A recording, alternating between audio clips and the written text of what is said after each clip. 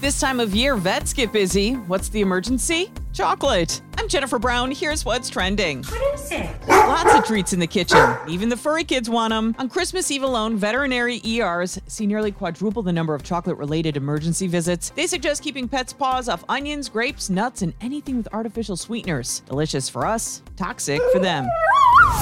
They're back. Kellogg's Corn Pop cereal is part of this. Kellogg's cereal workers have reached a tentative deal that'll end their strike at 4 plants. They've been on the picket lines nearly 3 months now.